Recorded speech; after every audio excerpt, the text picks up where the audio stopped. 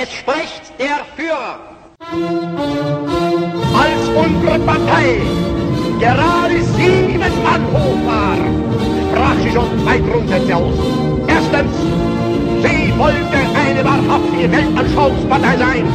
Zweitens, sie wollte daher kompromisslos die einzige Macht und alleinige Macht in Deutschland.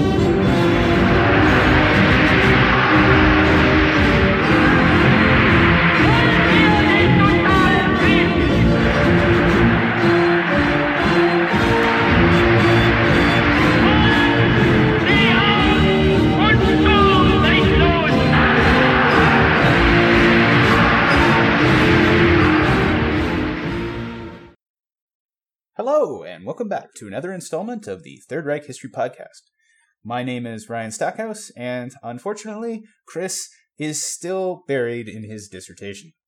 This week, we've got a book review by Gietinge about 2 new books on the November Revolution of 1918-19, and an overview of the ins and outs of working in an archive. So, without further ado, the news. To start off this week, I wanted to cover a review put together by Klaus Gietinge for H. Socienkult. As you know from our previous news sections, Chris and I like to cover emerging research on long-term trends that feed into the development of Nazism when and as they pop up. So, Gietinge has taken a look at 2 new books about the German November Revolution of 1918-19 that followed the First World War. Obviously, I was interested. The November Revolution is an important milestone that keeps coming up. If you remember our episode about Reinhard Heydrich and other assorted discussions on the war youth generation, this pivotal moment was when guiding political narratives about the stab in the back and the Judeo-Bolshevik conspiracy both came into being.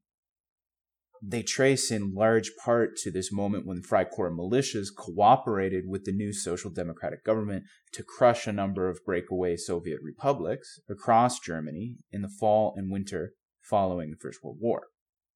The best known of these would be the Berlin Spartacist Uprising and the short-lived People's Republic of Munich, but there were also Soviets in the Friesenland and the Rhineland, and even an armed insurrection by a Red Army of the Ruhr when Freikorps attempted to topple the government after crushing the first wave of these breakaway republics. It's hard to overemphasize the effect that this experience had on German political culture and the rise of folkish politics. So it always seemed that a communist revolution was a real possibility after this point that had been narrowly averted through a bloody civil war. So, of course, any new books on the period are of particular interest. Gietinge has taken a look at both Wolfgang Mies's The Revolution of 1918-19, The True Beginning of Our Democracy, and Joachim Kepner's 1918, Uprising for Freedom, The Revolution of the Level-Headed.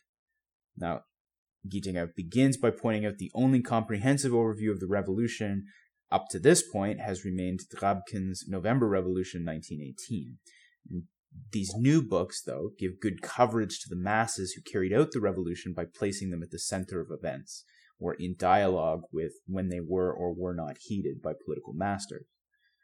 In particular, Mies spends the time to explore the ideas in circulation among factory councils, Soviets in the strict sense, workers' councils, which will be of interest to anyone who's investigating the development of communist ideology in Germany during a period when leading figures such as Luxemburg and Liebknecht or the debates at Halle tend to steal the limelight.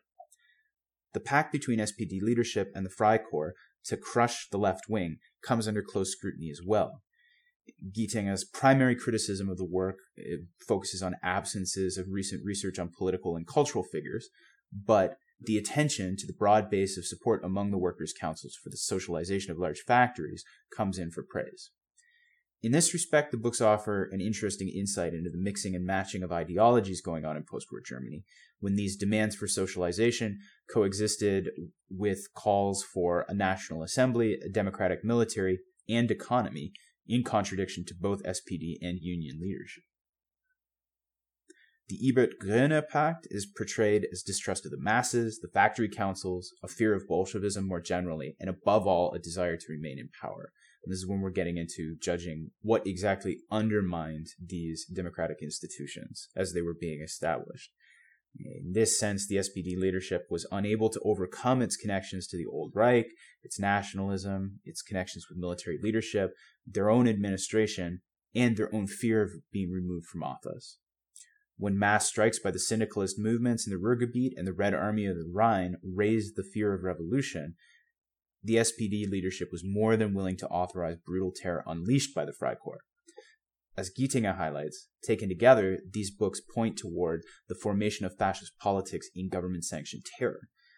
As usual, I haven't read them myself, relying on others' reviews, but I would add my hopes to Gietinger's that they will draw attention to the significance of the German Revolution in the broader scope of 20th century history. Now, on to the main event. My friend Christian Gropp was in town recently on a vacation/delayed honeymoon of sorts with Heike, and of course I was fortunate enough to have them drop by and play host while they were here. So we got to talking about the podcast and what it is to be a historian and work in archives and all of everything that goes along with being an archivist and being a historian. And he suggested for an episode idea that I put together something that just talked through the process of developing a research project and the actual ins and outs of working in an archive. Seemed like a fine idea, so today I'm going to cover step-by-step preparation, finding a topic, narrowing it down to a research question, finding collections that can answer the questions that you're interested in, and then how you plan and go about carrying out the research once you're in the archive. So hopefully it will be of some interest to those of you out there. And certainly if you have never worked in an archive before and are interested about what goes into writing history, or you are a student who's looking forward to it, or you are an established researcher just interested to hear some of the tips and tricks that others do in their own research, I would love to hear what you have to say. And yeah, hopefully it will be of some use to everybody. So let us begin at the beginning. Preparation. The research before the research. Let's say you're a historian looking for your next project. The process is basically asking an incessant stream of questions until you get to the one that you can't answer that you really want to. The best advice I ever received was to pick something that interests you about a topic. When you're looking at a graduate degree or writing an academic book like this, you're committing an investment of anywhere between 2 years to a decade of your life. That's a long time. So it's important that you narrow this down to a subject that's going to hold your interest through. You know, even when you pick something that you enjoy, you're going to find yourself at that point about 3/4 of the way through where it goes from inspiration to perspiration, and you've just got to power out the last bit. The first 90% of the project is going to take 10% of your effort because you're busy solving the puzzle, figuring out the bits, finding new things. It's great. And then that last 10% where you're putting on the spit shine and doing the final little fiddly things with organization and making sure that your points are just presented just so and clear and all that stuff. That's where all your time is going to go. And the only thing that's going to carry you through is that you actually care about what you're doing. So yeah, it's a long time. Pick something that you're going to enjoy doing for that long. For example, I knew that I wanted to write more about Nazi Germany because of this paradox where a cultured European society had completely upset everything that we thought we knew about civilization and progress by perpetrating genocide on this unmatched scale. Right? So why? Why does that happen? Why would people support Hitler? From there, I was narrowing things down, and I arrived at this tension that I couldn't quite resolve in the answer. Because on the one hand, people would talk about Hitler's charisma and his popularity coming on the heels of Versailles and the Great Depression, and that made enough sense to me. But on the other side, I couldn't square that with the idea of terror as one of the pillars of the regime, right? How can you have a popular dictatorship that relies on terror? And so the more I thought about that, the weirder it seemed. And I gradually realized how little I knew about how things functioned, at least on the terror side of things, beyond the Holocaust.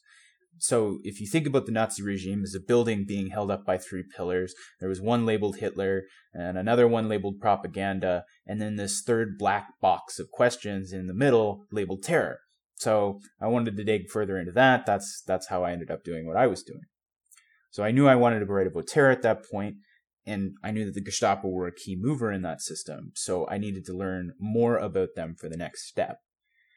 That's when you get into the literature review and begin to look into the larger dialogue around the issue that you're investigating.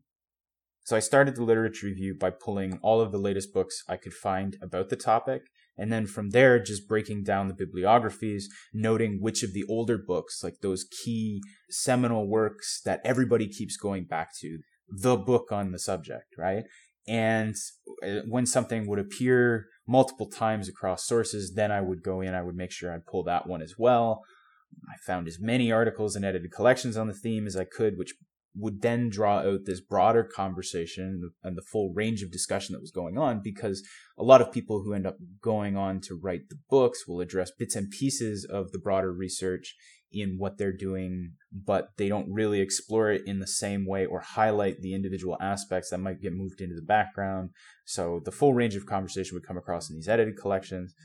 And then I would digest all the material and wrote it up as my own thoughts on what trends and conversations were going on, how they spoke to the questions that I had, and sat back again to think about, okay, well, what am I going to do in all of this? What conversation here, now that I know what's there, what questions do I still have? What seems to be satisfactorily resolved? Where are the tensions still that I want to know more?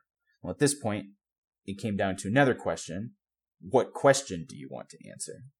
Well, there are different schools of thought about how to arrive at a question, and I personally think that they really vary by what stage of the research you're at. As you get into serious research and you develop over the years a set of questions and issues that you're particularly interested in, you're going to find innumerable rabbit holes along the way that you just don't have the time to go down. And no matter how fastidious you are about tying up all the loose ends, eventually you reach this point at any project where you just cannot take on any more information. You have your set of issues that you're going to deal with, and you have to focus on them and finish what's on your plate before you take on anything else. So going back to your unfinished business can occupy an entire career in some cases, and develops into an ongoing program of questions to be answered. So if you're further along, then you can really step back and you can think about all the material you looked at and whatever loose ends there are that need tying up, and you can start posing questions. And those research questions become vital to put limits on the work and keep you focused on the task at hand, so you don't waste energy following every interesting lead that pops up, because they will be legion. There's this great quote from an American writer. His name escapes me at the moment, but anyway, he said something to the effect that ideas are like rabbits. Once you have two of them to put together, you'll have more of them than we know what to do with, right? But let's say you're at a different point. You're coming to the profession bright-eyed and bushy-tailed, or looking for a change of pace. How do you find your groove or break out of whatever rut you happen to be trapped in, right? One approach is to come at things through the secondary literature. And that's certainly where I started in terms of discovering what it was that I wanted to work with. That clues you into what conversations are happening between scholars, what sources they're using, really what's out there. And from that, what you might want to find more about, because unless you're going to invest a lot of time in just going through archives, it really pays to begin reading the research that's out there and see where people are going to find material. The well is only so deep, right? Now, another approach that I've found extremely fruitful is to find interesting sources within that and then figure out what it is that they're going to tell you. So, find a source base that speaks to a particular topic or is just a lot of fun to read, like the Gestapo or the denazification files, or diaries or memoirs. Just find a collection or some type of source. Find something that speaks to whatever you want to do, and then just immerse yourself in it and read and read and read and read some more. Just go through it. And then after you've done that for a week or three, more and more connections will start popping off in your head. You'll see trends and patterns, leads, little curious exceptions and outliers that don't fit with everything else. And from there, you start to get to know what you need to look at and get a better idea of what questions need to be answered, what what loose ends are out there that need to be resolved. Now, this is the best way I've found for myself to get started on a project, at least, simply because in the early stages, it gives you a true north to kind of calibrate your compass by. Once you have one set of sources that you're familiar with and that you've started to go through and see intriguing phenomenon come out of, that's when, as you branch out, you're much better equipped to see where other sources are casting the same events in a different light, and that allows you to then begin to add depth and complexity to the picture that you're putting together. Ultimately, you're building towards a research question. Whether you're starting out your search in hunt of sources that speak to a particular theme that you want to address, or putting structures and limits around whatever your preliminary inquiries have revealed. The example from the book that I have right now is how did the Gestapo enforce laws governing criticism? So that keeps me focused, that keeps me zeroed in on what it is that I want to do. And every time I go out and I collect material, or I'm working through whatever material I have mined from the archives over the years, that lets me concentrate my efforts. Personally, I like drawing these questions from the sources because it largely renders your next problem moot. But eventually, you're going to come to a point in your research, either at the beginning or when you're hitting a dead end halfway through, when you need to figure out what sources can answer the question that you have. The issue here is that different sources answer different questions. And I know that that sounds anodyne, but half of the trick is matching the right question with the right source. And what do I mean by that, though? Well, if we oversimplify the problem looking at policing, just because that's what I know best, right? Do you want to know how the police operated, or do you want to know what effect that had on the people who came in contact with the system? Because if you want to know how the system functioned as a whole, memoirs and diaries will only give you a window into how things operated, glimpsed through a single life. Now, one experience does not a system make, and even if you hear the same story over and over again, that narrative could be reflecting a higher profile part of the system. If we use the metaphor of piecing together a puzzle, let's say, you may have a clear part of the picture pieced together, but we don't yet know how big it is as part of the larger portrait, whether it belongs here in the center or if it's off in its own little corner, whether we're dealing with a 1,000-piece puzzle or we're dealing with a 200-piece puzzle, right? Like the relative size of what we're looking at, everything's out of whack. We don't know yet. This would be what's known as anecdotal evidence. Mass collections are really the only way that you can answer questions that put experiences into a broader context. If you ask a different question, though, let's say you want to flip the whole issue on its head and you want to know the subjective experience of going through the system, well, all of a sudden the case files are practically useless, and going through collections of diaries or memoirs are going to be the only way that you can access those experiences of a particular situation. My point here is that there are no perfect sources. You need to be aware of the author of a source, the conditions under which they produced it, their purpose, their perspective, the intended audience, so on and so forth, right? And the reason I like coming at research questions through primary sources myself is because you become better able to judge these peculiarities and understand what question a source can reasonably answer the more you work with them. And that subject knowledge is necessary to judge what you can do with a particular collection. Now, you should never get too attached to an idea before you have contact with the sources. The whole approach of using theory to bridge the gaps in whatever narratives you can build from available material is totally backward in my mind. Sometimes you just have to accept that you can't get the answer to a particular question, because otherwise you begin to build a narrative that prejudices you towards something that may be totally incorrect. Now, approaching the subject through secondary research can also get you caught in derivative projects.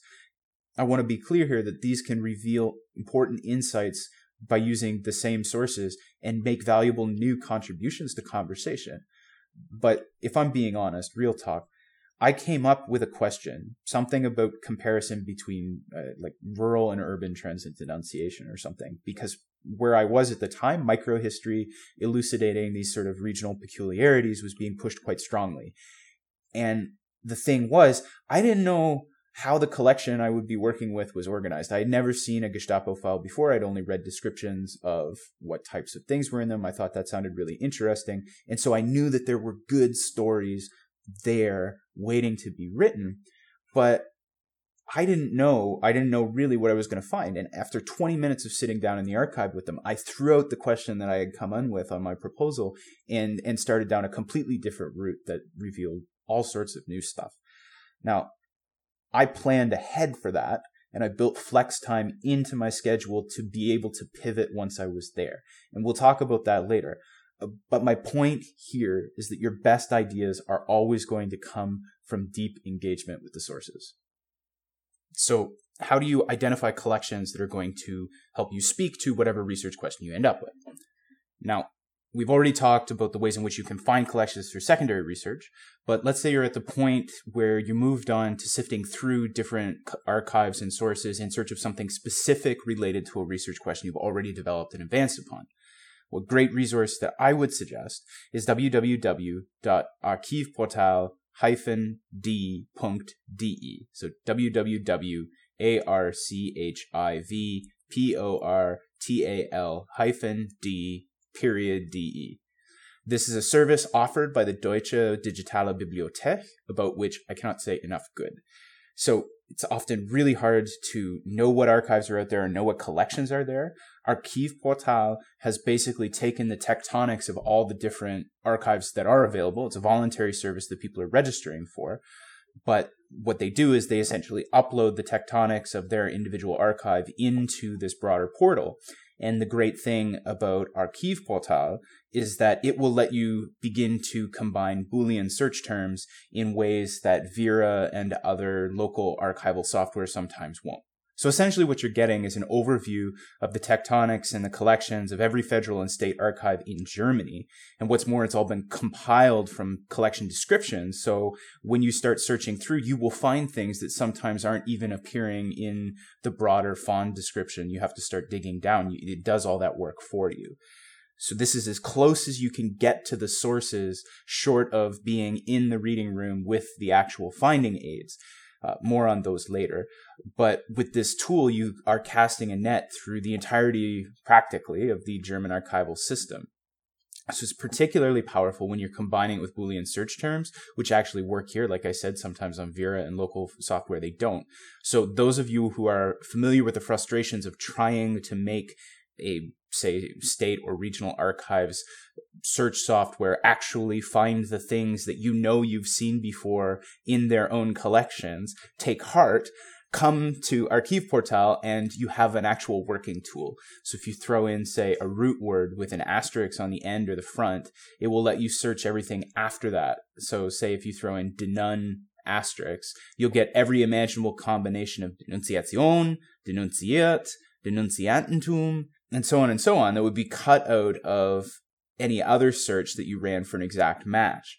And then as you begin to add other terms and things like that, you begin to cut out all the white noise, start mixing and matching terms in this way with the Boolean searches, and you can start to get a very precise picture of which collections are out there, in what archives, and in a way that I was only still dreaming of 5 years ago. So check that out by all means.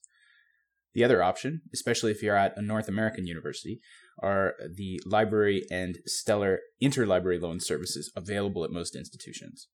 The national ministries and literally thousands of reels of regional documents were microfilmed by the Berlin Document Center and the microfilming project at Alexandria, organized by the American Historical Association after the Second World War. There is also a microfilming in England that appears, and a few other sources, so something close to 100 finding aids of anywhere between 200 to 1,000 pages long each that are covering all this material. This was a massive project undertaken to document all the captured records after the war. The miscellaneous party organizations one is a bit of a pain to work with, actually. It's not numbered by frame, and the finding aid is only accessible on reel 999 of the collection, with some rather vague descriptions as well. But the point is that they're there, and particularly if you start to focus on German military records and everything that was administered by Himmler, it's an absolute delight to work with. the aids have all been digitized and OCR'd, so you can actually word search certain things within the broader finding aid and narrow down the individual reels and frame numbers that you need to be looking at. There are some tricks here because the finding aids are actually typewritten, old ones, so you have to be careful about hyphens, and smudged ink doesn't always come up in the search. But if you need somewhere to start, go put Captured German Records in the U.S. National Archives and Records Service website at www.archives.gov and be pleasantly surprised by the breadth of what you will find there. There's a ton that you can find in these collections, and many of the libraries have a few reels from the longer runs that are listed here on NARA, National Archives, microfilm publications that you can find on archives.gov. So those will be kicking around in most libraries. I know that every university that I've been at has had a few of them available in the library at some point or another. Somebody in the history of your institution is going to have pulled some microfilm for some reason and purchased them from one of these runs. Find what you have access to and dig in, and seriously, you will be blown away by what you find. From there, you'll definitely begin to develop some ideas, or at least develop the taste to then go out and find something more interesting that are available in the other finding aids. And let's say you don't have the necessary reels at your library, though. Well, check to see if your institution is part of the vaunted Center for Research Libraries and Global Resources Network. That's the CRL. The CRL is run through University of Chicago, I believe. But anyway, you can find out more at their website at www.crl.edu. I cannot say enough good about these people either. If you go to your campus ILL folks, maybe bring a bottle of wine in your very best manners, of course, but ask them if they can get you any of these sources. So the great thing about the CRL is essentially they are a library of microfilm sources and other random things that research libraries need access to. They will actually PDF the microfilm sources that they have and then send them directly to you as a downloadable link if your interlibrary loan librarian will intercede on your behalf. So I cannot stress the utility of this service enough. If you can find something on microfilm and you have a connection to the CRL, you can get almost anything that has been published by the Washington National Archives. Now, combine this with the word searchable OCR'd finding aids, and you have pretty much everything you need to begin any project. I personally owe an immeasurable debt of gratitude to Velma Smith at Florida State University, who clued me in to the CRL resources and went through all the trouble of negotiating with them to get the digitized microfilm for me. Honest to God, guys, though, she's the best, and this service, if you are working with national level documents, can get you everything you need, and certainly give you a taste for the harder stuff that you're going to need to get into at the regional and local levels. This takes us to your actual trip to the archive. Now, budgeting time. Everything about working in archives is about budgeting time and using limited resources to make sure you are wringing the most from every moment you have available. The first question you're going to need to ask yourself, while the subject of ILL and the CRL is still fresh in our minds, is, can I get this source another way? Your experience may vary, but I know every time I step into a new archive, I am utterly overwhelmed by the sheer amount of material to be found. If you've never been through finding aids before and you're preparing for your first trip to an archive, it can be a paralyzing moment when you suddenly realize that there is more material there in a single collection than you could reasonably read in an entire lifetime. Now, I did the math. If I were to read every single Gestapo file in North Rhine-Westphalia at the average rate that I work through them, it would take, with no breaks, 13 years, 9 months, 2 weeks, 2 days, 19 hours, and 20 minutes to finish. I don't want to rush myself, so I'm not going to keep track of the seconds, right? But all joking aside, I hope you can see my point here. When you realize the amount of material you can find in one collection, it can be overwhelming. And if you aren't fortunate enough to live next to the archive or work at a nearby university, you'll be on an extremely constrained timeline. So question one is always, can I get this source another way? Can I get it on microfilm? Can I get it through ILL? Can I get it through the CRL? Can I get them to make a copy if I have the available resources? It's fun to work with original copies, and certainly far easier on the eyes than staring at a light bulb that's trying to burn your retinas out on a microfilm reader. Of course, there's always the delights of physical history. I mean, one time I was flipping open a Gestapo case file and a gob of Nazi earwax fell out onto the table from some nameless Gestapo officer. But leaving aside these delightful moments, analyze the scarcity of the files that you're looking at. Figure out what you can get another way, and prioritize the files that you can only get in the archive. If you're doing anything on policing, the SS, or the Reich Security Main Office, check Washington National Archives microfilm publication T175. Oftentimes when you're searching, that should be T-175. The finding aid has 3 parts, hundreds of pages long. Look there first. It's one of the ones that you can search for terms in. You can get most decrees, circulars, internal memoranda, and so on and so forth right here. And you can get it as microfilm because it was part of the Alexandria filming or part of the Berlin Document Center transfers. That's going to save you time to work with the juicy stuff like case files and personnel records and local administration records and trials once you get in country. The second most important question you're going to need to ask yourself is, what are the rules around reproductions? The State Library of Berlin, for example, is a leading light in this area. You just show up and pull PDF captures straight off the microfilm readers onto your own USB key. You can photograph anything you want in the reading room. Basically, if you have access to it, you can make a copy. You can photograph it yourself, anything. Other places, particularly when you're working with personnel files that contain private information, for reasons I hope are clear and understandable, are going to have mixed approaches.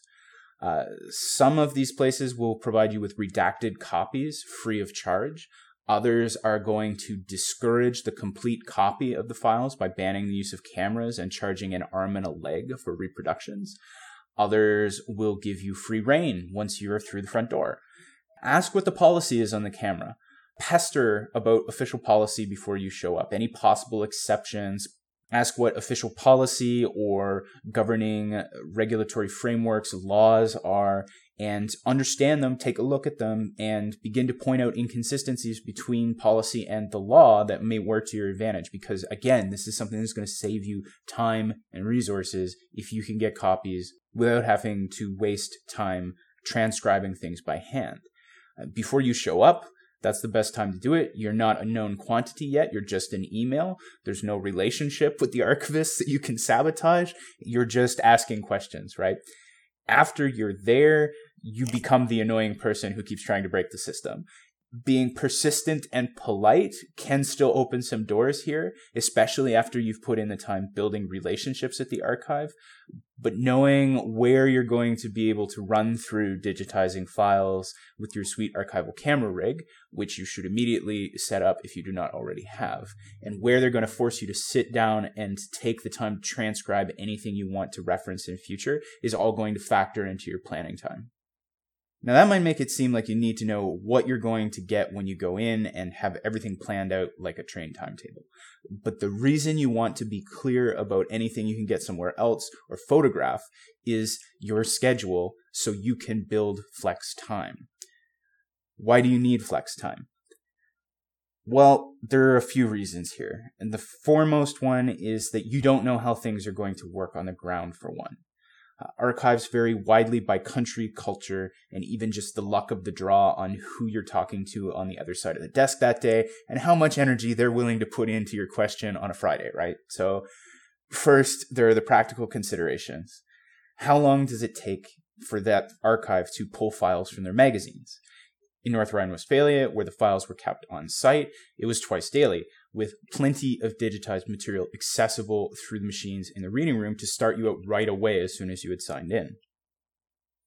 At the National Archives of Canada, 5 days in advance are necessary if you need to access the material on the day that you arrive, and 24 hours are required to pull the material out from the magazine, which is on the other side of the city across the river in Gatineau, which is a separate city, National Capital Region. I digress.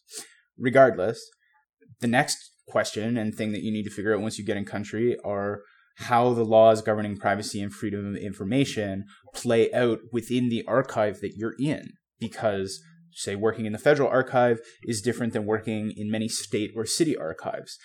They're all under the same laws, but the interpretation and policy sometimes varies quite widely. This depends a lot on the country that you're in, of course, but also the topic that you're investigating and whether it could be considered politically sensitive as well. The archival culture of the country that you're in also plays a certain role.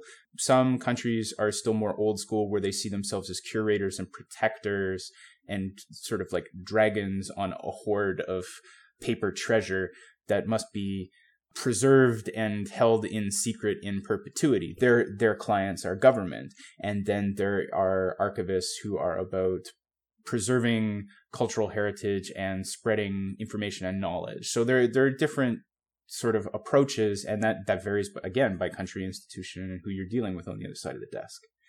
So some examples just to give you the scope of some of the roadblocks and unexpected time sinks that you might run into when you show up. Take, for example, the Russian Federation, who threw open the Soviet secret archives through the 1990s, but started to restrict access again and seal certain collections based on cultural politics surrounding the Stalinist era in current patriotic narratives.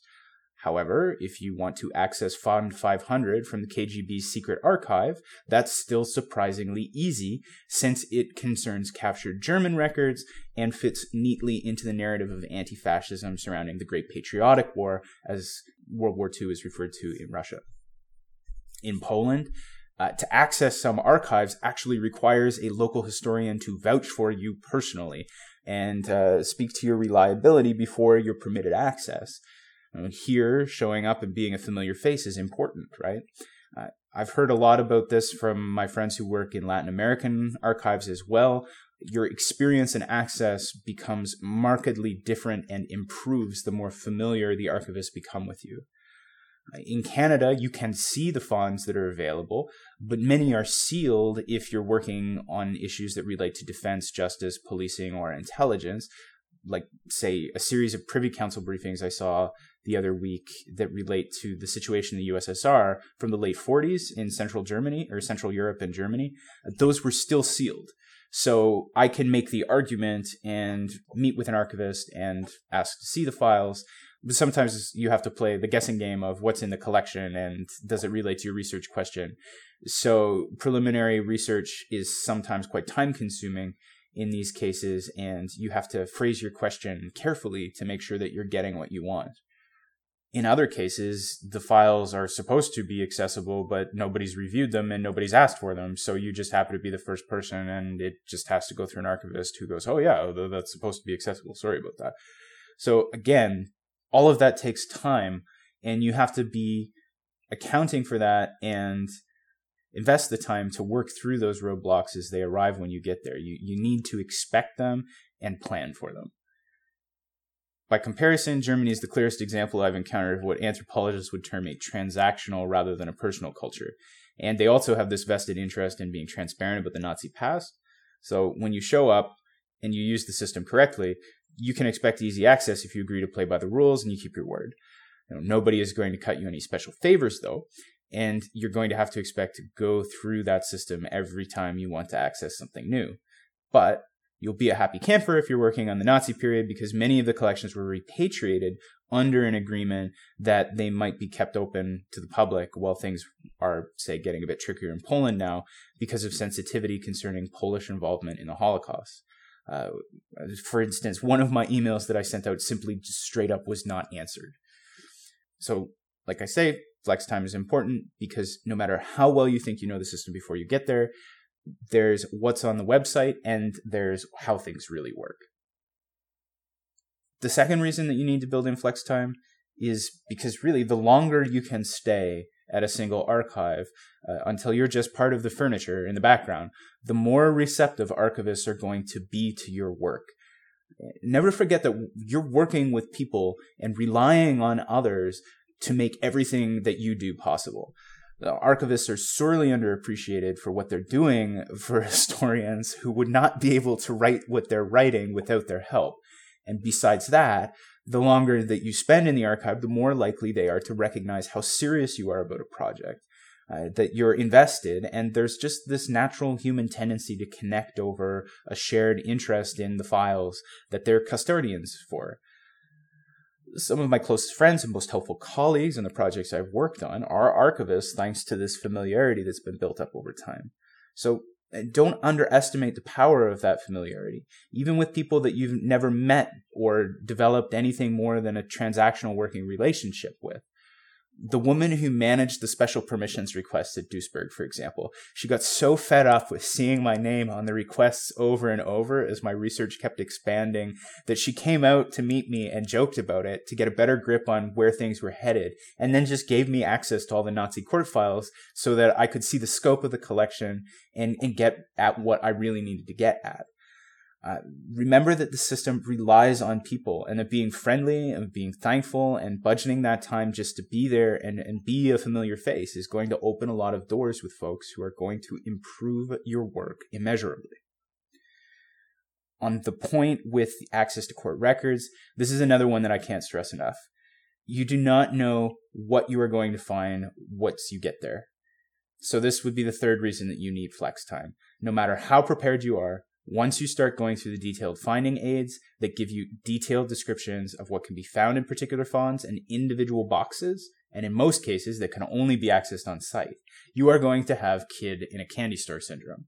I'm going to take a bit of this, I'm going to have a nibble on that. Ooh, that looks like a tasty file, right? Like, I suffer from a condition that German historians and archivists have actually developed a specific term for. It's called Aktenhunger, file hunger. So some people can be very surgical. They know what they want when they go in, and this is very important when you are advanced in your project, you've moved down the line, you know what you're looking for, and you're investigating a specific lead. You know, you go in, you pull the file, and you get out. And this is sort of the archival equivalent of Vikings showing up on the doorstep of your monastery for the gold. You go in, you grab the goodies, and you get out. For myself, and especially when starting a new project in that sort of preliminary research stage, immersing yourself in the primaries, I like to mine an archive to see all that it has to offer. So my thinking on the subject is this. When you're on site somewhere, you're rarely going to be in a better position to find out more about anything interesting that might pop up in your research than the time that you are there, of course, right? It's circular, but bears mention. You will have a few leads that are the reason that you went there. But as you start to get to digging, you're going to have other ones that pop up. Some of them are going to lead you different places. That's when you need to do your Viking raid in another small archive. But let's say you're trying to get a handle on how things work in a particular region. Let's start with an institution, say the Gestapo. Well, you're going to show up and you're going to go through their files, and you're going to find out that they talk a lot with the police president. So all of a sudden you need to check the police president files. And then when you went in, you thought everything would be organized through the inspector of security police. But that's not the case. In fact, there are a whole bunch of other regional authorities that are in constant discussion, and there's a working group. So you need to look into the working group of who's showing up to these meetings and what's being discussed there, those types of things. Or all of a sudden, you're going through case files. You start to see local mayors as police authorities pop up repeatedly in political cases. So you need to start looking at local administration files for actual individual rural districts and municipalities. Myself, I know that I am somewhat indulgent in this area, but that's also just the way that I found is the most fruitful work to work. But say on the last trip, I knew I needed to collect material for context from what I had done on previous trips and find a few leads for my next project. So I set aside a third of my time for orientation and exploration.